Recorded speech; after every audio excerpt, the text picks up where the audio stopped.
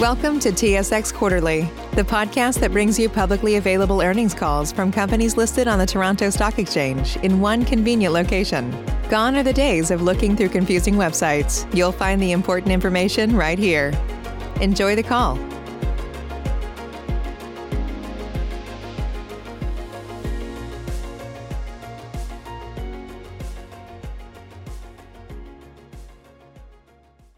Thank you for standing by. This is the conference operator. Welcome to the Finning International Inc. First Quarter 2021 Investor Call and Webcast. As a reminder, all participants are in listen-only mode and the conference is being recorded. After the presentation, there will be an opportunity to ask questions. Analysts who wish to join the question queue may press star then 1 on their telephone keypad. Should you need assistance during the conference call, you may signal an operator by pressing star and 0. I would now like to turn the conference over to Greg Palaschuk, Executive Vice President and Chief Financial Officer. Please go ahead. Thank you, operator. Good morning, everyone, and welcome to Finning's first quarter earnings call. Joining me today is Scott Thompson, President and CEO. Following our remarks today, we will open the line to questions. This call is being webcast on finning.com. We've also provided a set of slides which we will reference during the prepared remarks. The slides are posted on the events and presentation page of the investor relations section of our website. You can also view the slides on our webcast page. An audio file of this call and accompanying presentation will be archived on our website.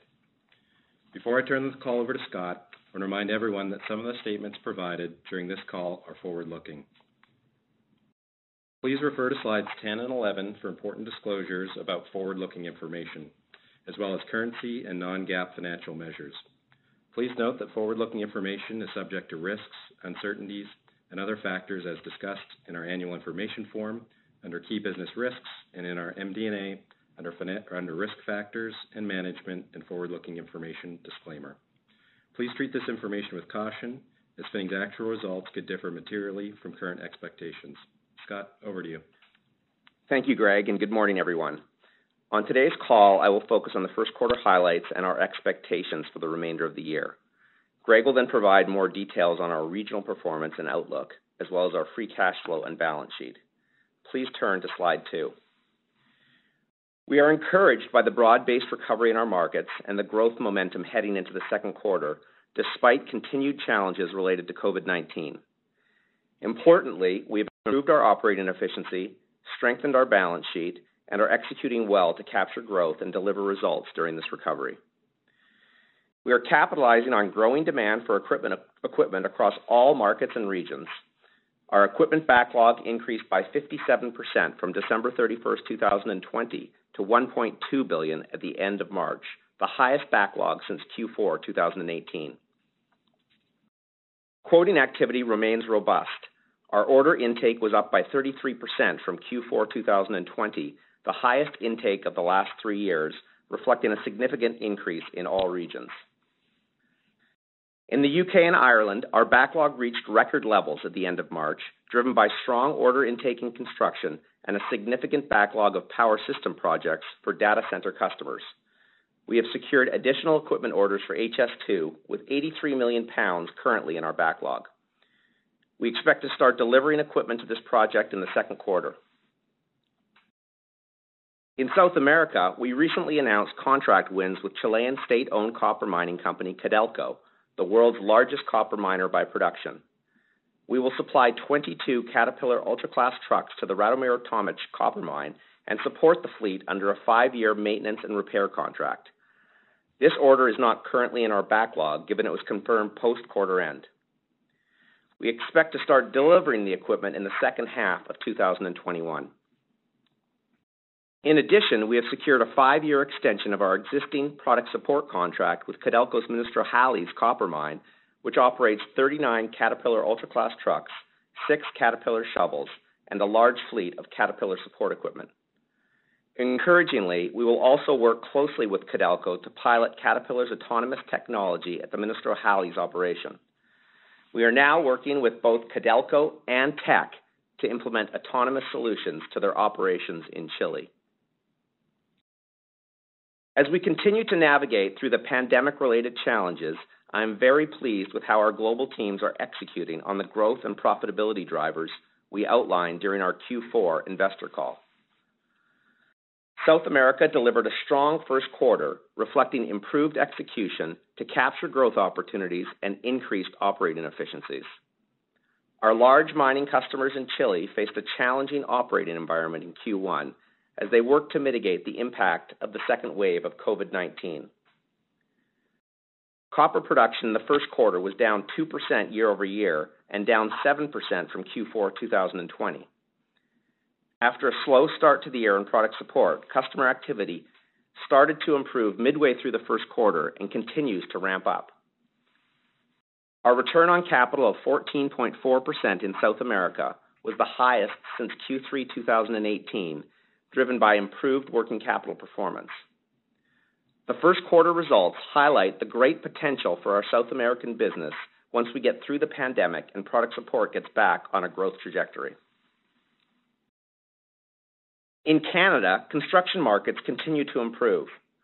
We have been leveraging extensive connected assets in our territory and Caterpillar's proprietary algorithms called prioritized service events to generate product support leads, specifically focusing on customer value agreements or CVAs. CVAs make it easier for our customers to manage their preventive maintenance activities. In Western Canada, the number of construction machines under CVAs has increased by almost 50% since 2019. So far this year, more than 90% of all of our construction equipment sales included CVAs. We are also targeting rebuild opportunities in construction markets. In the first quarter alone, we rebuilt 34 construction machines compared to 21 total certified rebuilds during all of 2020. We are on track to nearly triple the number of construction rebuilds this year compared to 2019. We are encouraged by the early success of our strategy to accelerate product support revenue and market share in the construction segment, and we are well positioned to further build on this momentum. We will have much more to say on this topic and our growth expectations at our Investor Day next month. We also continue to work with our mining customers in Canada to improve fleet performance and lower costs by extending component life through our integrated knowledge center. Fuel delivered strong performance in the first quarter with a 21% increase in EBITDA on 3% higher revenue compared to Q1 2020. We are accelerating revenue synergies between Finning and Fuel. As part of Fuel's growing relationship with Aecon, we will be supplying fuel over the next 3 years for highway upgrades through the Kicking Horse Canyon in British Columbia. The UK had a great start to the year, marked by additional HS2 wins, record equipment backlog, and healthy growth in product support revenue. Execution in the UK has been exceptional, and we have strong momentum coming out of Q1. The UK has been leading our other regions in vaccinations, which is reflected in a stronger pace of recovery compared to Canada and South America. Encouragingly, product support growth in the UK was 7%, which is directly correlated to a return of more normal operating conditions. The cost savings from our global initiatives are tracking to exceed $100 million per year, and we expect to further improve our earnings capacity in the coming quarters. Despite the slower than anticipated vaccine rollout in Canada and continued challenges related to COVID-19, we expect our 2021 earnings to exceed 2019. Our Q1 2021 adjusted EPS of 35 cents was up 16% from Q1 2019 on 15% lower revenue. We have also lowered our finance costs and significantly strengthened our balance sheet with $900 million in free cash flow over the last 12 months. As we increased our inventory orders beginning last fall to deliver on growing demand, we expect our EBITDA to free cash flow conversion to be modestly below 50% this year. Our data-driven approach to inventory ordering allows us to be more proactive, which benefited us greatly leading up to COVID last year, and now gives us good visibility into the recovery. Our focus on sustainability is increasingly appreciated by all of our stakeholders. We are minimizing our environmental footprint and delivering on our commitment to reduce GHG emissions by 20% between 2017 and 2027. We have made significant progress towards this goal, with Q1 2021 emission reductions in all of our operations down 11% from Q1 2020 on a consolidated basis. We are supporting our customers in reaching their emission reduction targets by providing alternative fuel engines to reduce CO2 emissions. For example, we recently delivered 12 new Caterpillar Tier 4 Dynamic Gas Blending, or DGB engines, to Trican Well Services. As part of its plan for an ESG-focused fleet upgrade, Trican announced that it will upgrade one fleet to Tier 4 DGB engines. This fleet will realize diesel-natural gas substitution rates of up to 85%, resulting in significant cost savings and CO2 emission reductions. The CAT Dynamic Gas Blending engine is an appealing alternative for frac operators and drilling contractors looking to reduce diesel consumption, providing a great alternative in the transition toward clean energy. Our outlook for the remainder of the year remains unchanged. We are optimistic about market recovery gaining momentum in the second half of 2021 as the vaccine rollout ramps up in each of our regions. However, we expect 2021 revenue to remain below 2019 levels. In the near term, we expect COVID-19 mitigation measures to continue impacting our business. In Chile, we are monitoring the mining industry's response to a second wave, and in Canada, there is continued risk of restrictions, particularly in Alberta. I am confident that we have positioned the business for strong performance going forward as we continue to execute on our profitability drivers. Specifically, we expect to benefit from operating leverage in a recovering market, which will improve our profitability and return on invested capital. We are driving product support growth in all regions by leveraging our digital capabilities to win customer business. We are progressing toward our mid-cycle target of 17% SG&A as a percentage of net revenue, and we will be deploying the significant free cash flow we have generated in a balanced fashion to grow our business and return capital to shareholders. And on that note, I'll pass it over to Greg. Thank you, Scott. I'm going to provide more detail on our Q1 results and 2021 outlook by region and discuss our free cash flow, balance sheet, and capital allocation priorities. Our consolidated first quarter results are summarized on slide 3. Net revenue was up 2% from Q1 2020, with all operations reporting improved customer demand for equipment. Adjusted EBITDA was in line with Q1 2020, and reported EPS of 43 cents included 5 cents of Canadian Emergency Wage Subsidy and 3 cents final return on investment in Energist. Adjusted EPS of 35 cents was up 6% year over year, driven by higher EBIT in South America and the UK and Ireland, as well as lower financing costs. Slide 4 shows our revenue growth drivers for the first quarter. We saw higher equipment sales compared to the first quarter of last year, driven by an increase in new equipment deliveries in South America and strong used equipment sales, particularly in mining in Canada. Underpinned by our increasing backlog, we expect the trend of higher proportion of new and used equipment in the revenue mix to continue going forward. Product support was down 5% year over year due to impacts of COVID-19 restrictions on our mining customers in Chile, as well as continued capital discipline in the oil sands. In terms of the shape of the quarter, it's important to note that the start of the year was slow, particularly in South America related to summer holidays and COVID management. Despite some continued challenges associated with COVID Wave 2, from mid-February on, activity levels have picked up significantly and accelerated through the end of the quarter, which is really encouraging for us. Our rental revenue in the first quarter was negatively affected by COVID-19 related work restrictions, particularly in our heavy rents business in northern British Columbia related to pipeline projects and Site C. Turning to slide 5, gross profit year over year was lower year over year due to lower proportion of product support in the revenue mix. SG&A was down 3% compared to Q1 2020, reflecting savings from global cost initiatives. Excluding LTIP movements, first quarter SG&A was down $35 million or 10% year over year. Our LTIP expense was elevated in Q1 2021, driven by strong share price and key KPI performance.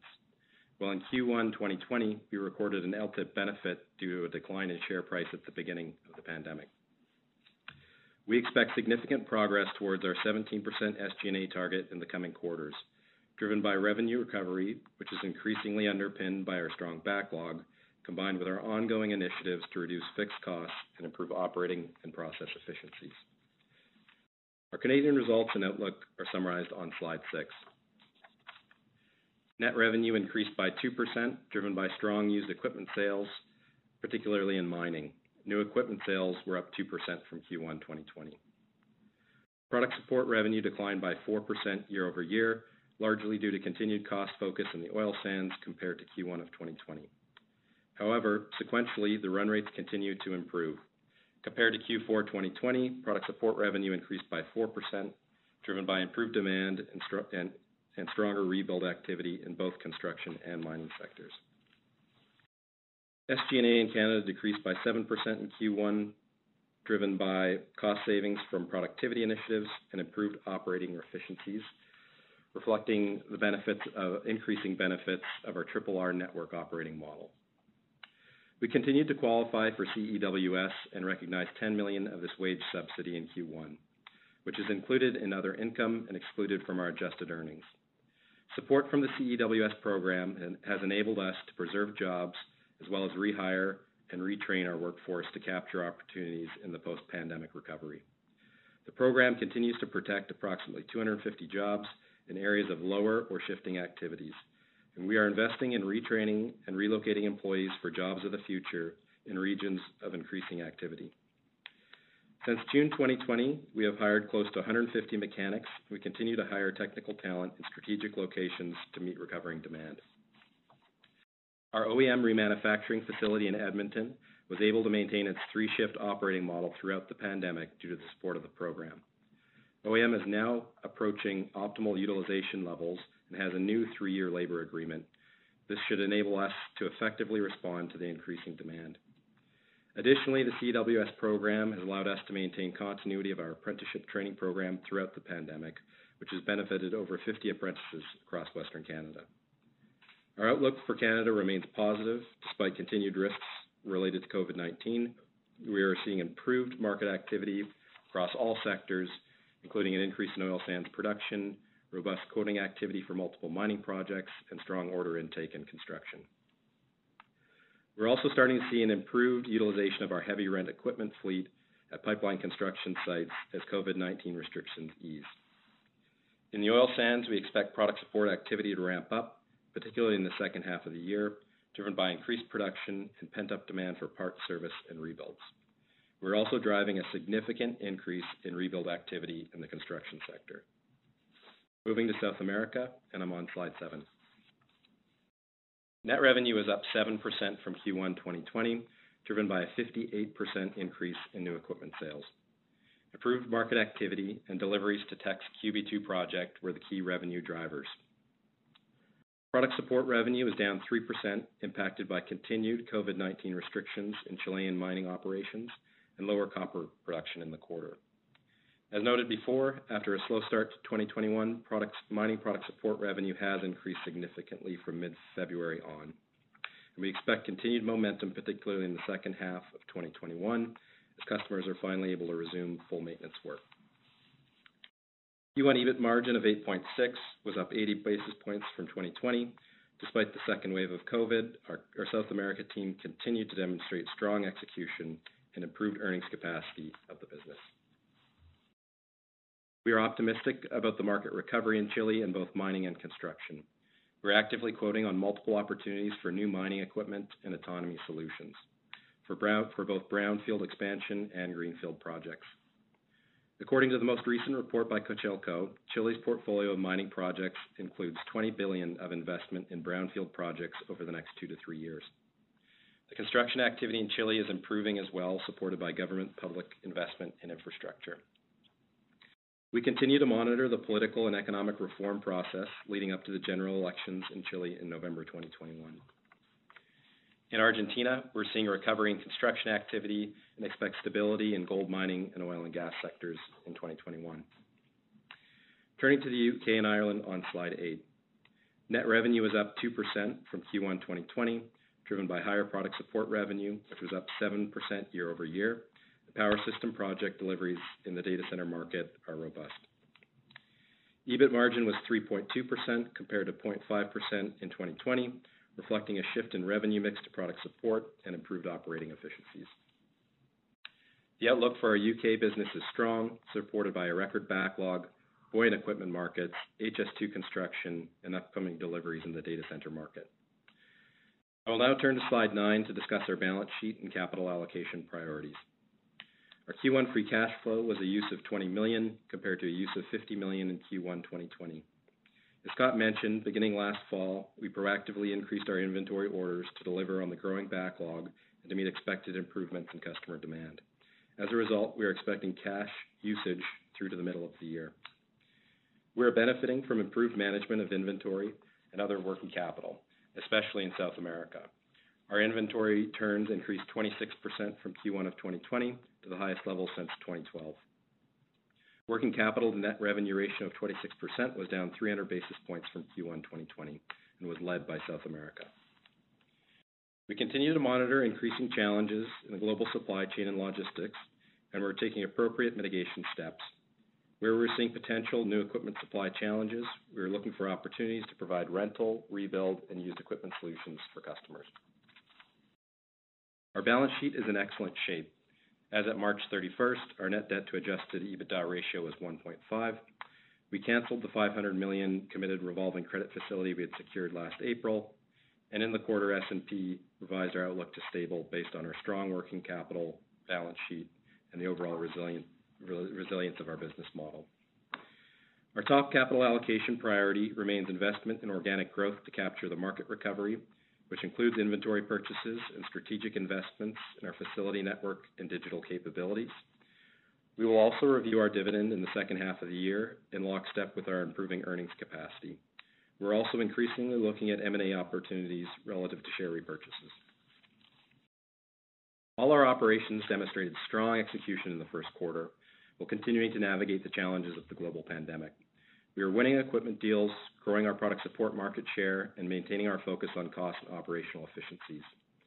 We will be hosting our virtual Investor Day on June 14th, which will feature presentations by all members of the leadership team.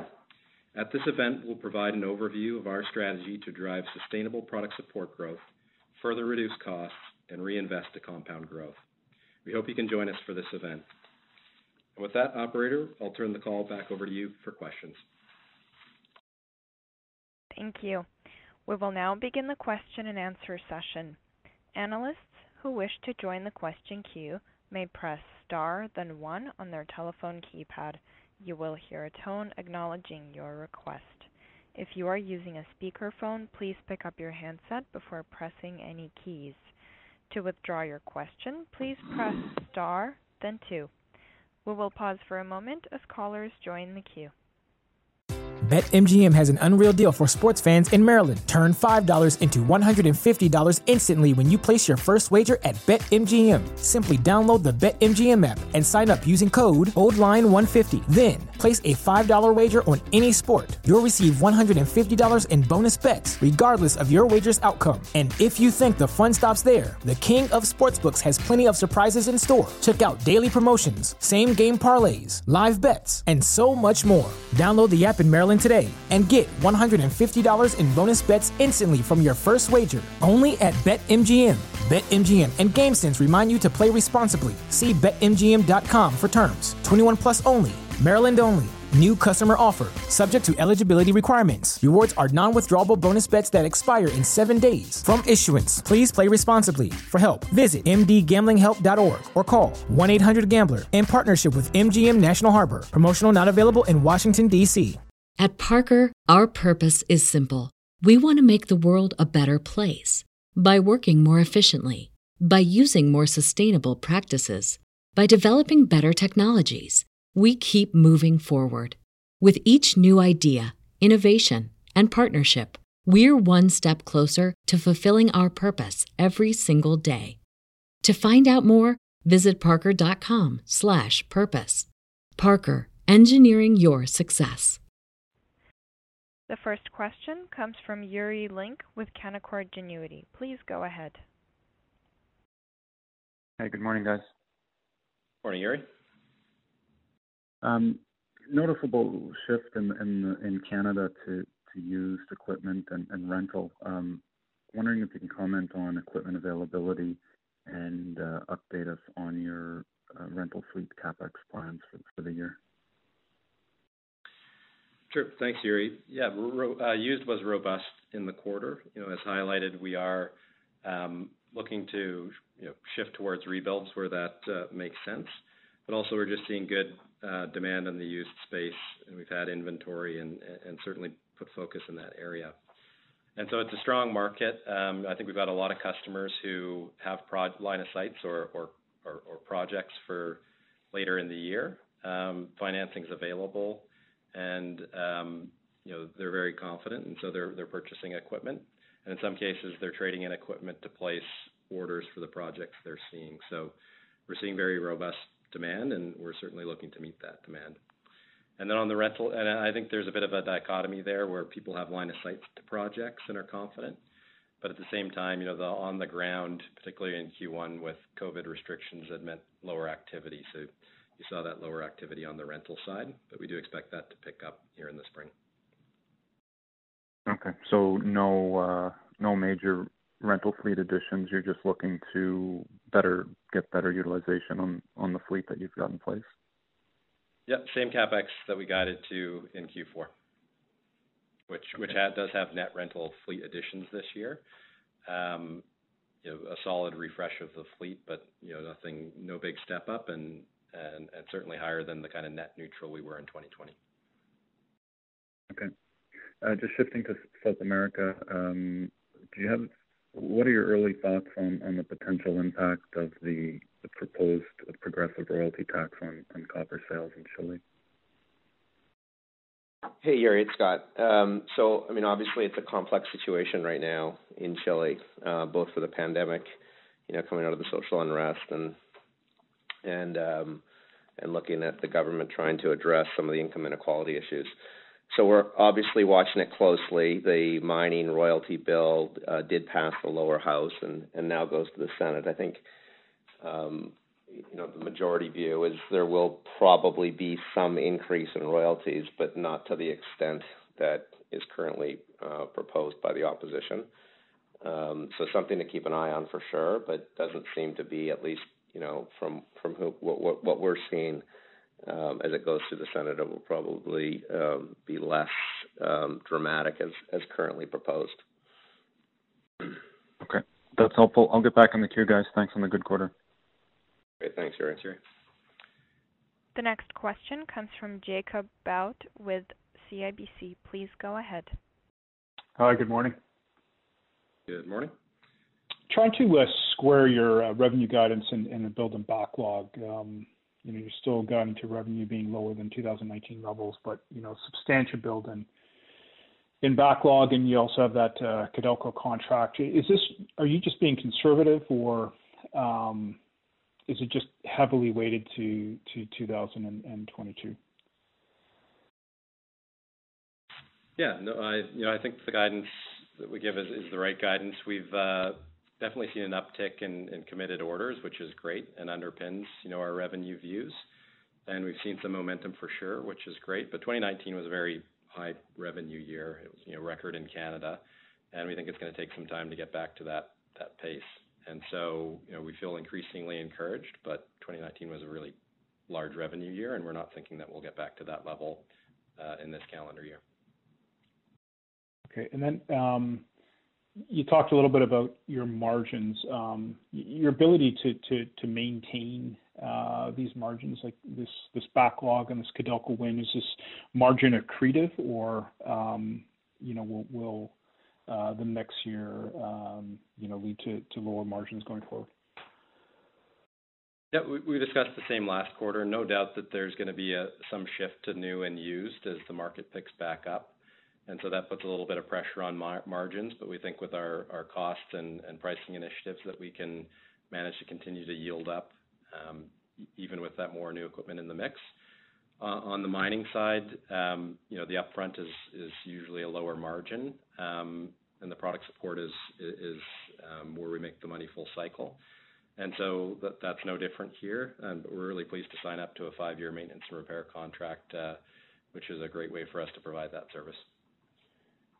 And I guess, Jacob and Scott, just one thing to add too, as you think about the South American results this quarter, I mean, we were really pleased with the 8.5%.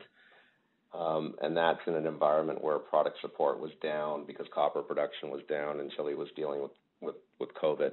As you get back to normal levels of growth for product support, which is our expectation, you can see the potential of that South American business, and that potential comes because of the hard work that team's done over the last 2 years to improve the technology and reduce the cost base. And so, I think it's a good sign of things to come in that South America business.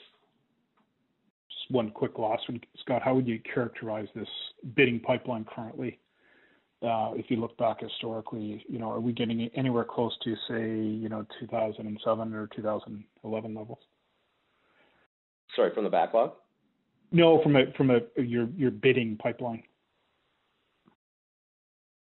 When you say bidding pipeline, you mean quoting? Sorry. Sure. Quoting. No, I think honestly, I see a lot of potential going forward. I mean, if you look at the Canadian business, we see our customers still pretty constrained in terms of how they're thinking about capital. And what's really interesting here is, given all of the cost work they've done and the capital discipline and now WTI at pretty constructive pricing, if that continues, this will be the second or third strongest year in history from a free cash flow perspective for the Western Canadian oil and gas producers. And so, they're obviously using that capital right now to repair balance sheets and get that in good shape. But our expectation, given the hesitancy to spend on rebuilds and capital, that will flow through. It has to flow through. And so I feel really good about that potential. And then in Chile, you've got obviously the QB2 project, which is a big capital investment that is going on, and we're supporting that, and that's really important for us. You can see us starting to deliver, but you've also got the copper price where it is, and you've got to have greenfield investments to meet that copper demand. And so, subject to the political machinations that Yuri had highlighted, our expectation is that there will be a lot more capital going into Chile as well. So, from a quoting perspective, this was a great quarter, but my expectation over the next couple of years is this can continue to improve, frankly. Thank you very much. The next question comes from Ross Gilardi with Bank of America. Please go ahead. Morning, guys. Morning, Ross. I just want to ask you about the guide in 2021, being higher than 2019. I mean, dare you say if the first half of 21 will also be better than the first half of 19 overall from an EPS perspective? Yeah, we're pleased to certainly exceed Q1 of 19 this quarter. So it'll obviously be the Q2, and we see some good momentum. But ultimately, I think it's a little early to call that. But we're pleased with the momentum and pleased with Q1. Sorry, Greg, you cut out there a bit. So you're not commenting on whether or not the first half will be higher than the first half of 19? Right. We'd just say we're happy with Q1. We're happy with the run rate coming out as mentioned, but I think it's a little early to call Q2. Okay. And then just could you talk a little bit about the shape of recovery we should expect for product support in all the regions as the year unfolds? I mean, your easiest comp's obviously going to be in the second quarter.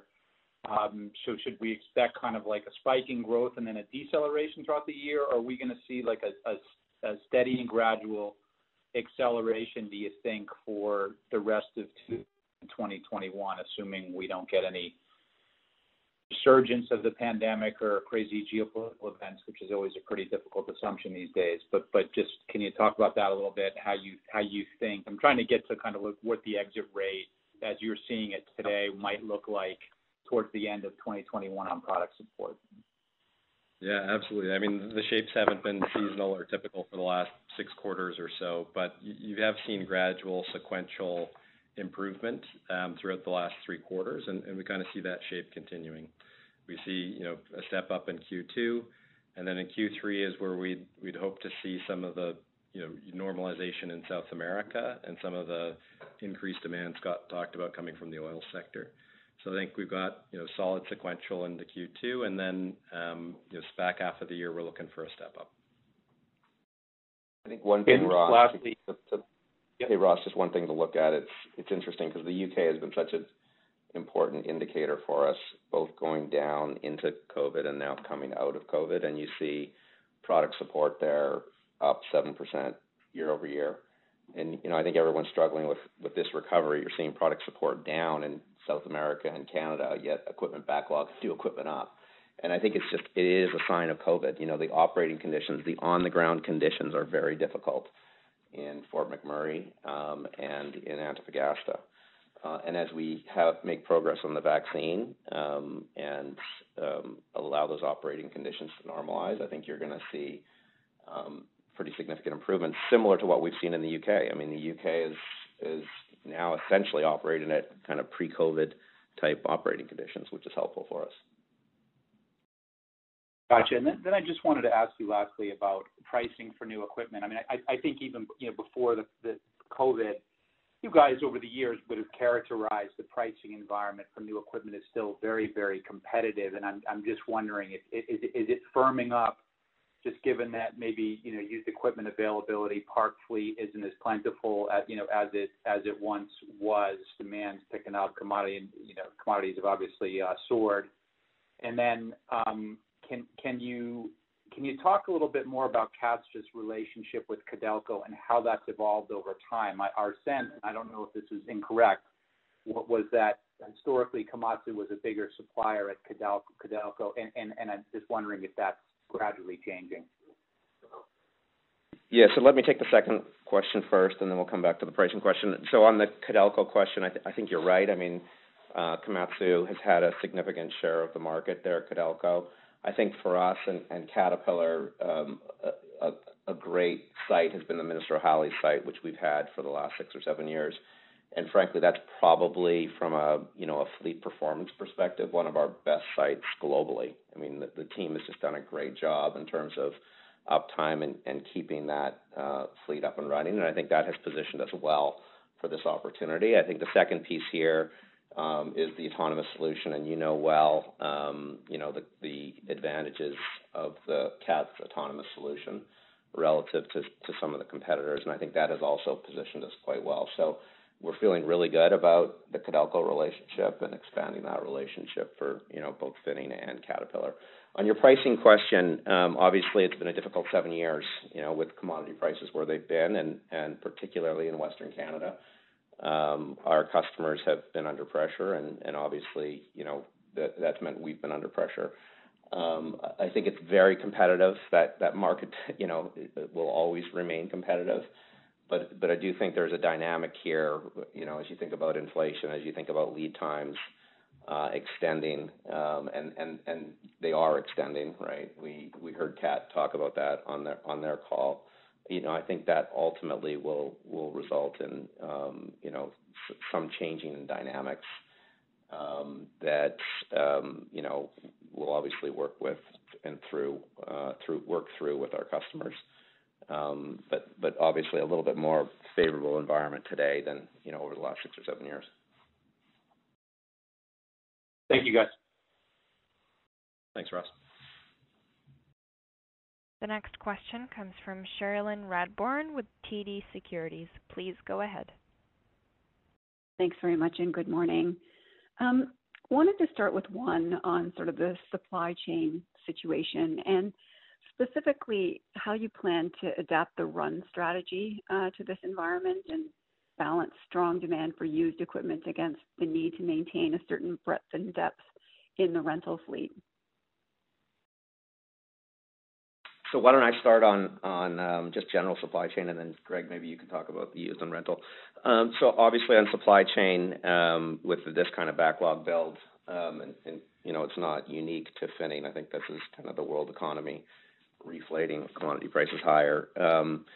we're going to have to be it's going to be a complex situation, and we're going to have to stay very close to Kat on this. And you heard Kat's comments around, making sure that they do everything they can to meet that supply. And, this isn't unusual. We've been through these types of situations before, but nevertheless, it requires close coordination. I think for us, in general, is some good news in that a lot of the underpinning of the revenue that we have is, already kind of in delivery. And you think about QE2, you think about HS2, you think about actually Codelco that we just signed. Those have been in the works for a while, and, we have the equipment.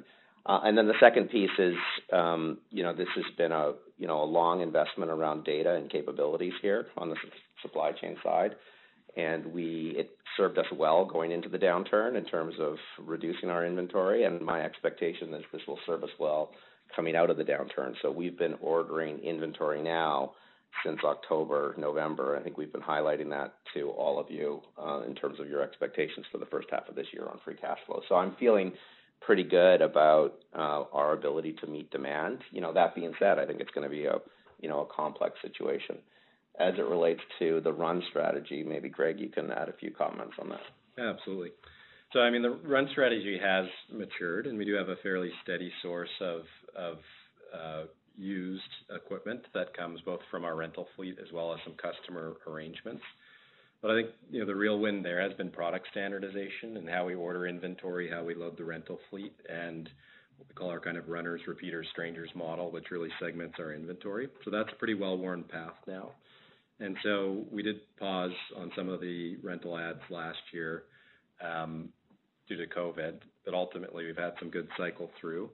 And what we're doing this year is we're adding, some more sourcing to the equation, whether that be trade-ins or some pure sourcing, as well as really focusing on certified rebuilds to hit some of those run price points that we built in. And we've had some really good success there. As Scott highlighted, we've really ramped up that activity.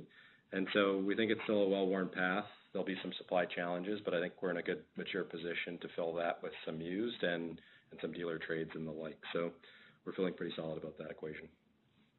Okay. And then in terms of some of the opportunities that the company is quoting on currently, just sort of setting aside supply chain for a second and focusing on the timing of some of those projects, as those, quotes turn into bookings, is that building backlog effectively for 2022 and 2023 or for the second half?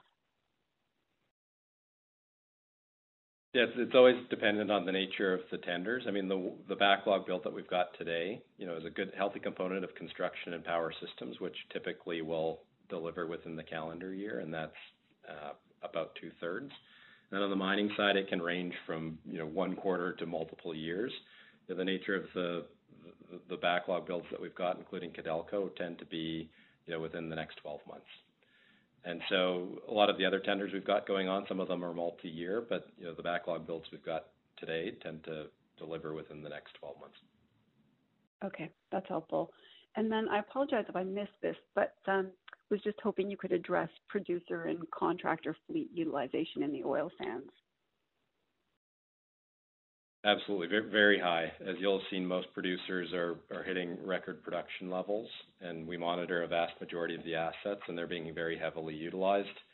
They've now gone into kind of turnaround maintenance seasons of their processing facilities, and so we're seeing them take the time to maintain some of their equipment as we speak, but heavy utilization for sure. Okay, so this and an uptick in the contractors.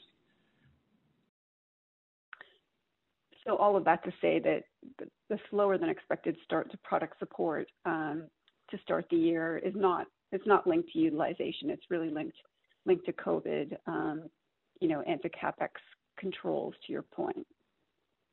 And timing of maintenance, yes. Perfect. That's all from me. Thank you.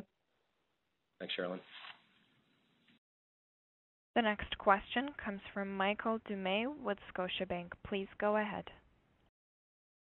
Hey, good morning, Scott, Craig. In a typical mining recovery, product support tends to rebound before new equipment spend.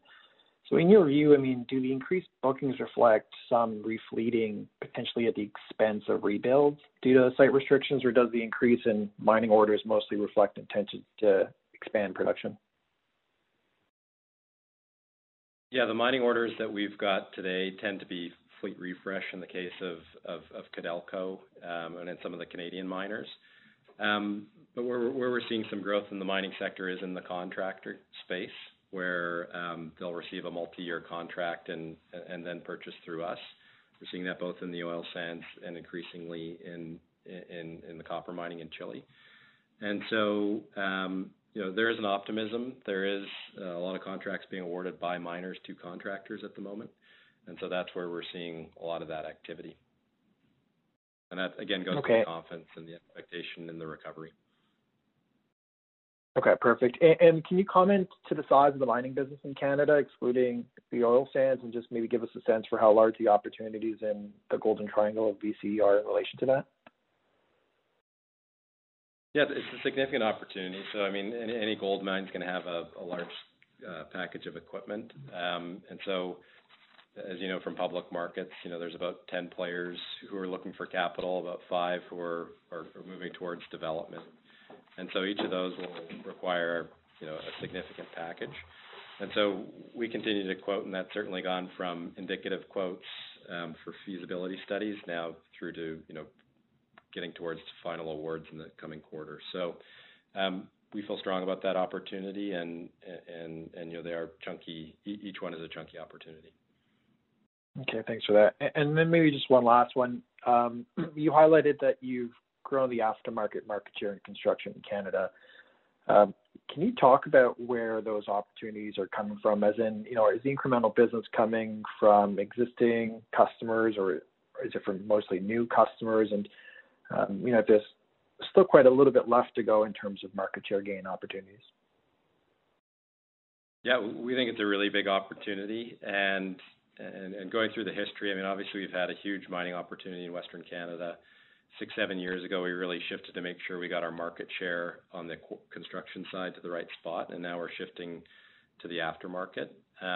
Huge opportunity within rebuilds and certified rebuilds, and making sure we have the right alternative and price points there, and we've made big early progress.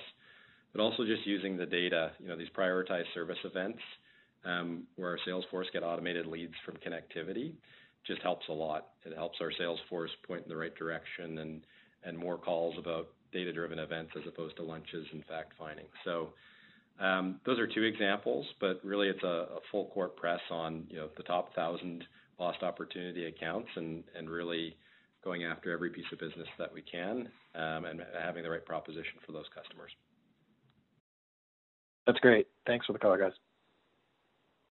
Yeah, thanks, Michael. The next question comes from Sabahat Khan with RBC Capital Markets. Please go ahead. Great, thanks, and good morning. Just a comment earlier around the mix of sort of the revenue going more towards new equipment versus product support and that impacting margins. Was that more just a near-term comment regarding, just a shift that's taking place for the rest of this year and as people are cautious on product support, or is that something that could last a little bit longer? No, it's really just a reversion to mid-cycle. There wasn't a lot of new equipment in the mix in 2020, and so some of that is recovering, and we think the new equipment recovery to mid-cycle is going to be faster and stronger. And so, that's a big part of the dynamic, but we think product support is going to pivot back to growth here in the middle of the year. Okay, and then there's quite a bit of discussion on just the supply chain and the outlook there, but I guess based on your current visibility, do you see a quarter or at some point late this year, early next year where there is a bottleneck, or is it more of a, keep an eye on the situation and things could work out just fine with supply and demand? Yeah, I think it's something we'll watch. We don't see any major disruptions.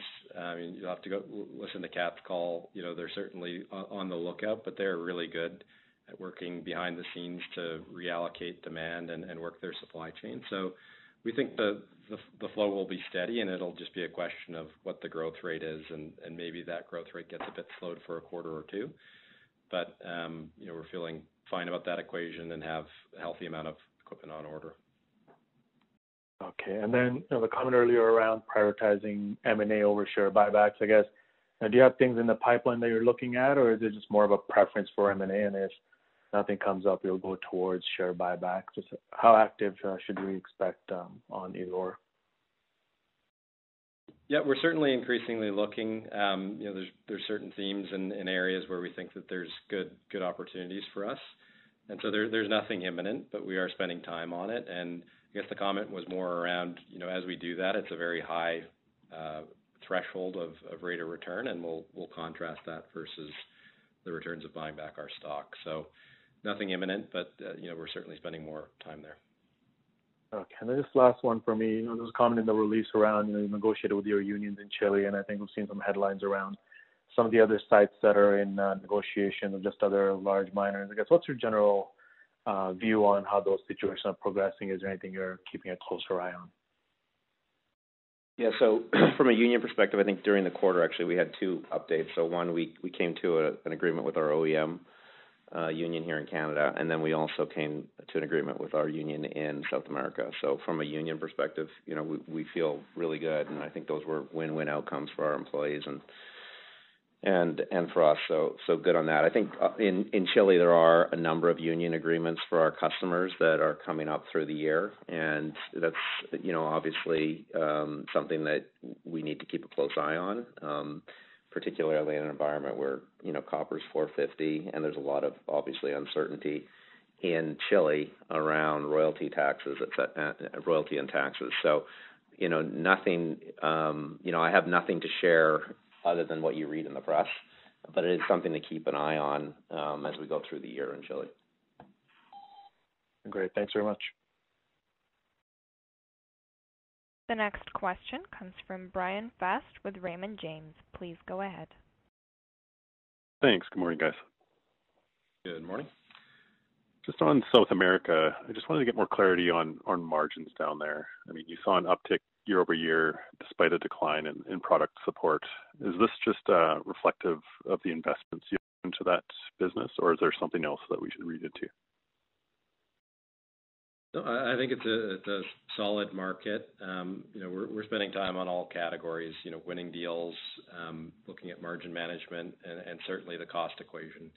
And so, with the system functioning really effectively, almost every metric is, improved versus the prior system now.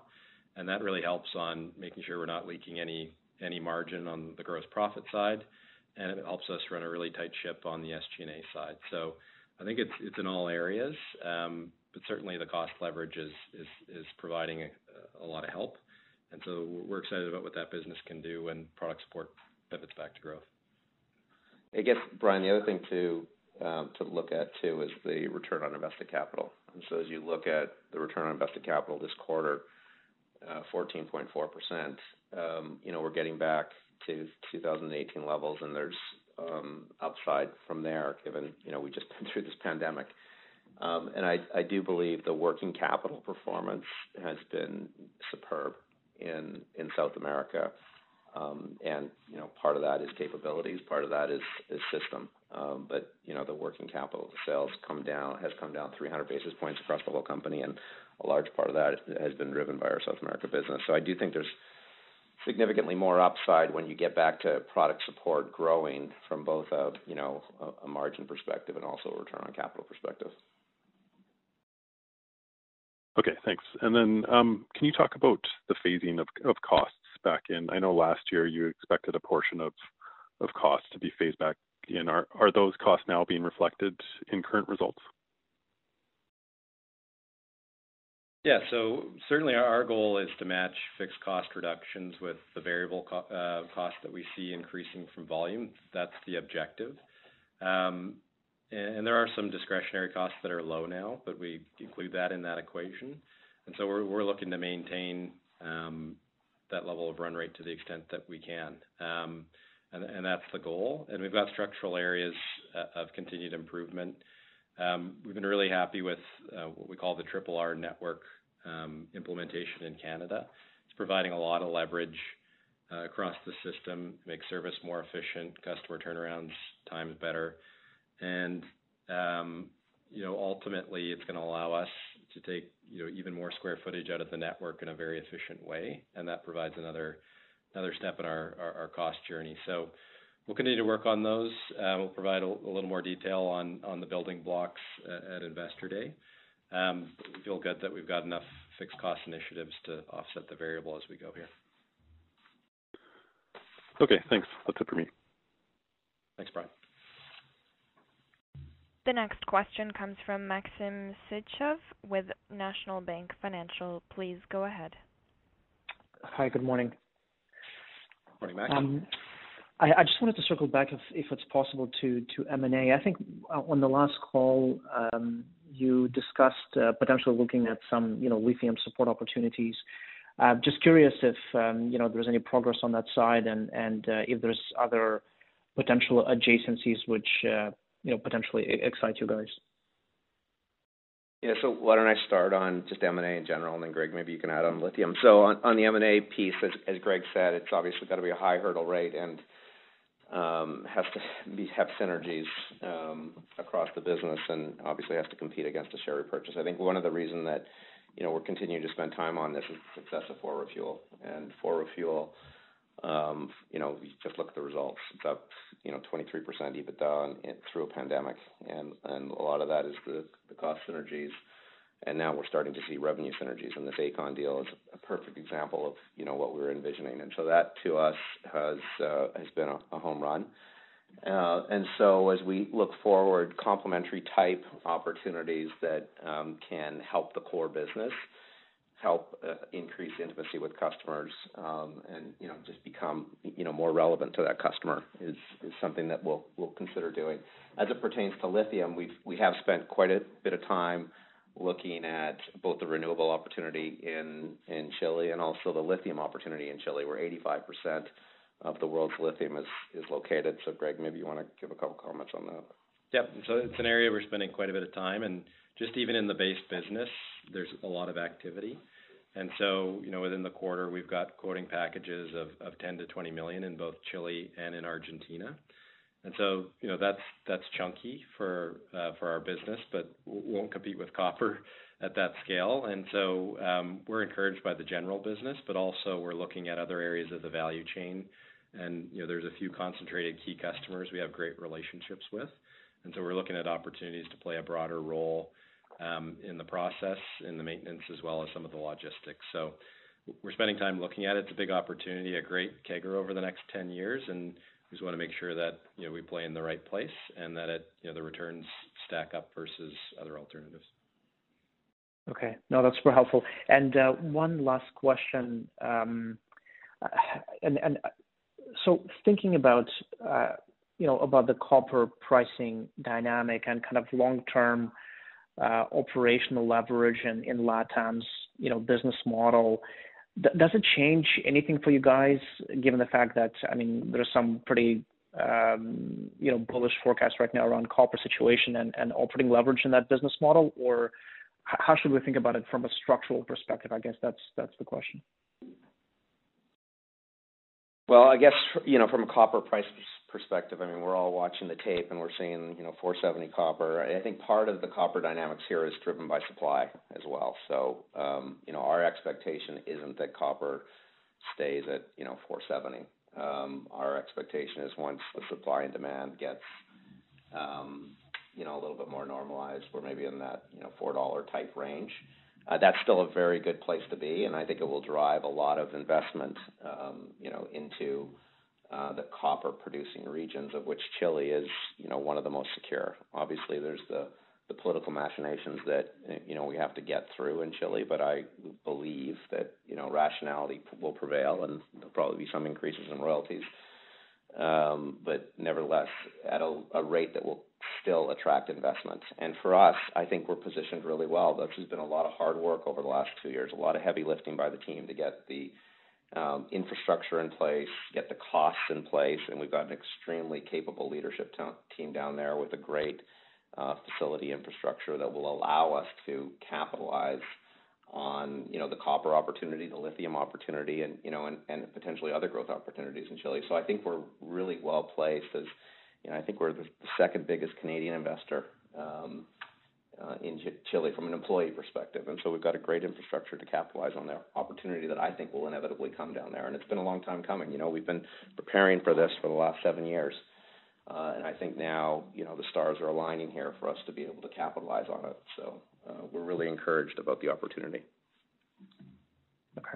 Okay, that's super helpful. Thank you so much. That's it for me. Thanks, Max. This concludes the question and answer session. I would like to turn the conference back over to Greg Palaschuk for any closing remarks. Great. Thank you, operator. Thanks for joining today. Appreciate your time and have a safe day. This concludes today's conference call. You may disconnect your lines. Thank you for participating and have a pleasant day.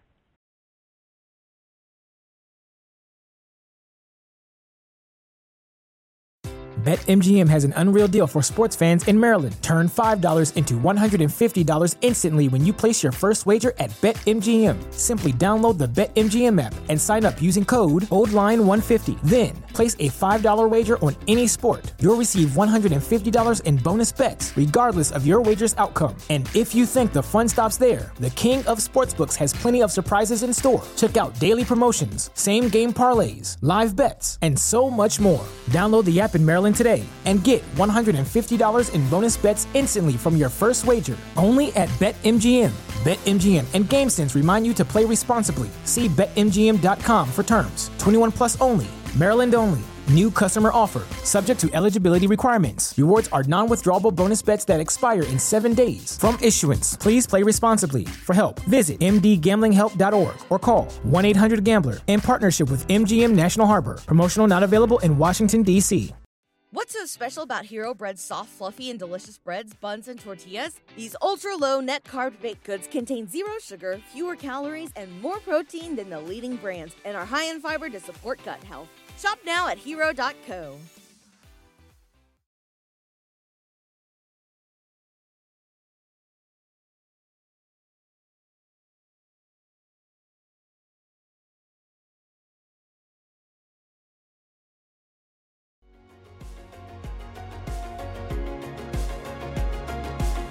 Thank you for listening to TSX Quarterly. If you enjoyed the cast, remember to leave a good rating. And remember, for any additional inquiries, please consult the company's investor relations section on their website. See you next time.